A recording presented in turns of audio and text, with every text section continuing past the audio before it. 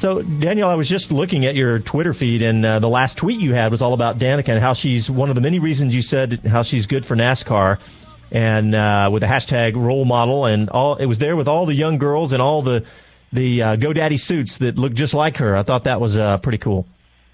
Thanks. Yeah, I saw that picture last night when I was watching the race, and Stewart Haas Racing had tweeted it out, and I screenshot it and tweeted it because I just had this moment where I looked at it and thought, this is one of the many reasons why she's great.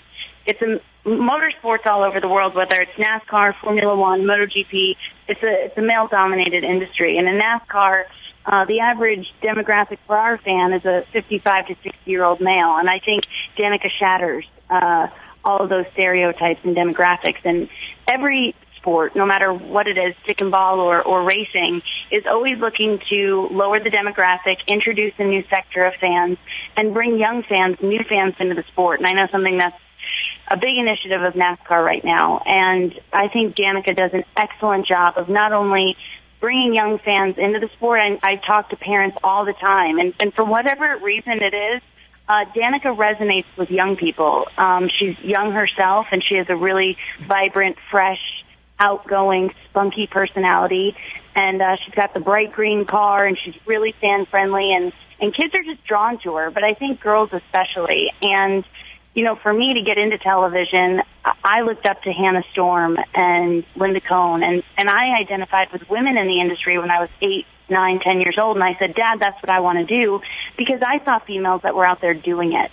And I think that's what Danica represents to young females that want to enter racing, and they go to the racetrack with their moms and dads every weekend, and all they see are males.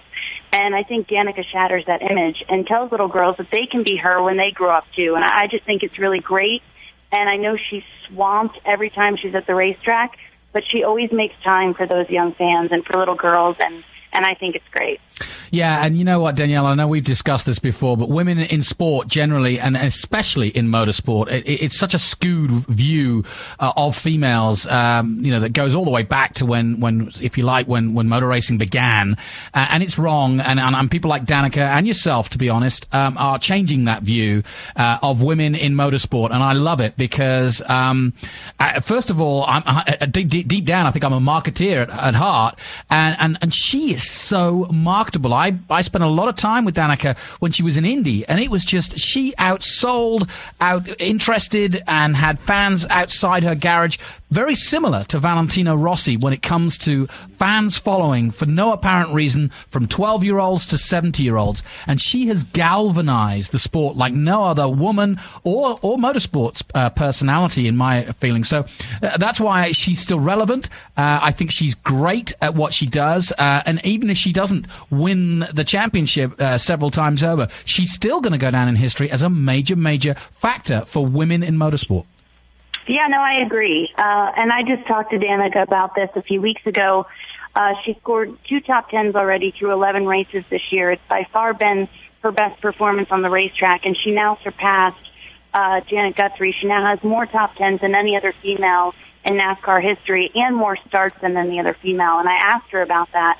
And for as powerful as she is as a brand that you speak of, she's also very humble in the NASCAR world because she knows what she's up against from a performance standpoint. She's with Stewart Haas, they're the most dominant team, arguably, in racing right now. Kurt Busch has won a race. Her teammate Kevin Harvick has won 2 races. He's our defending champion. And she's clicking off better finishes. Like I said, she's finishing in the top 10, and she's performing really well, but she also understands the steep hill that she has to climb. And I know she takes her job extremely seriously. And when I asked her about being now the most successful woman in NASCAR history, by the numbers, it's proven.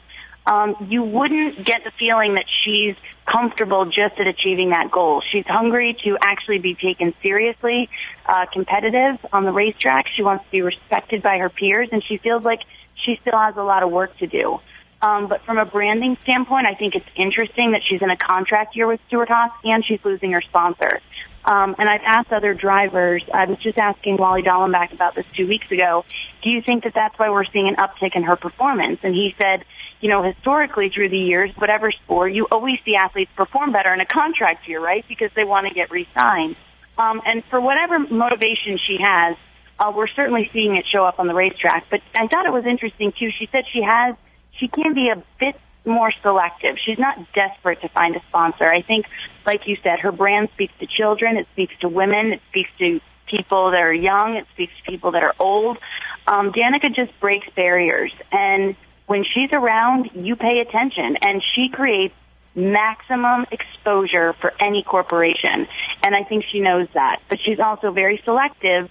And she told me the thing that shocked her most is that when she shops around and pitches herself to sponsors, or they come to her, either way, they're really interested in her feedback. And she's not the kind of girl that just stands in front of the camera and says what you want her to say. She wants to be actively involved in the presentation, and she wants to be tied to a sponsor that makes sense.